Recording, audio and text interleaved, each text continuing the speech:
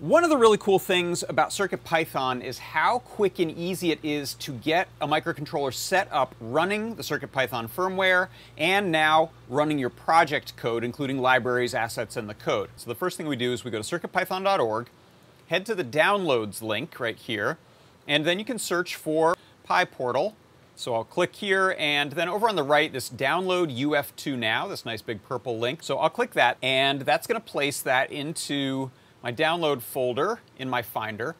Then we can take that UF2 file and we can put it right onto this drive by double-clicking the reset button on it, and that will put us into bootloader mode. Once that goes into bootloader mode, we'll see a drive appear in my Finder here called PyPortal boot. And I'm just going to drag this UF2 file onto the PyPortal boot.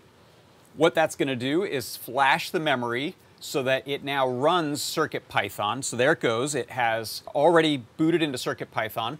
And now it's really got no code or libraries or anything on there. So what I'm going to do now is I'm going to go to a project that I want to use. So here is this really cool NeoPixel color picker that Kattni created. And what you do is head to the code page.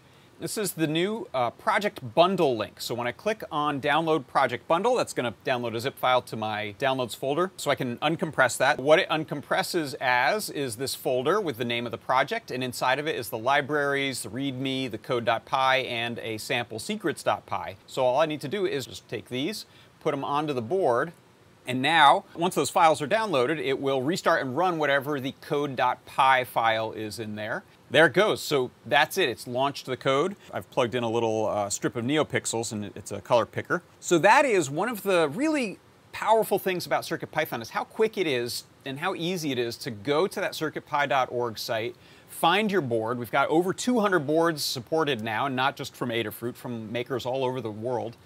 And we can get the firmware onto there, latest version if that's what you need of CircuitPython. And then if we're running a project from the Learn Guide, we can go to the project bundle, download the zip, and put all the pieces and parts that we need on there.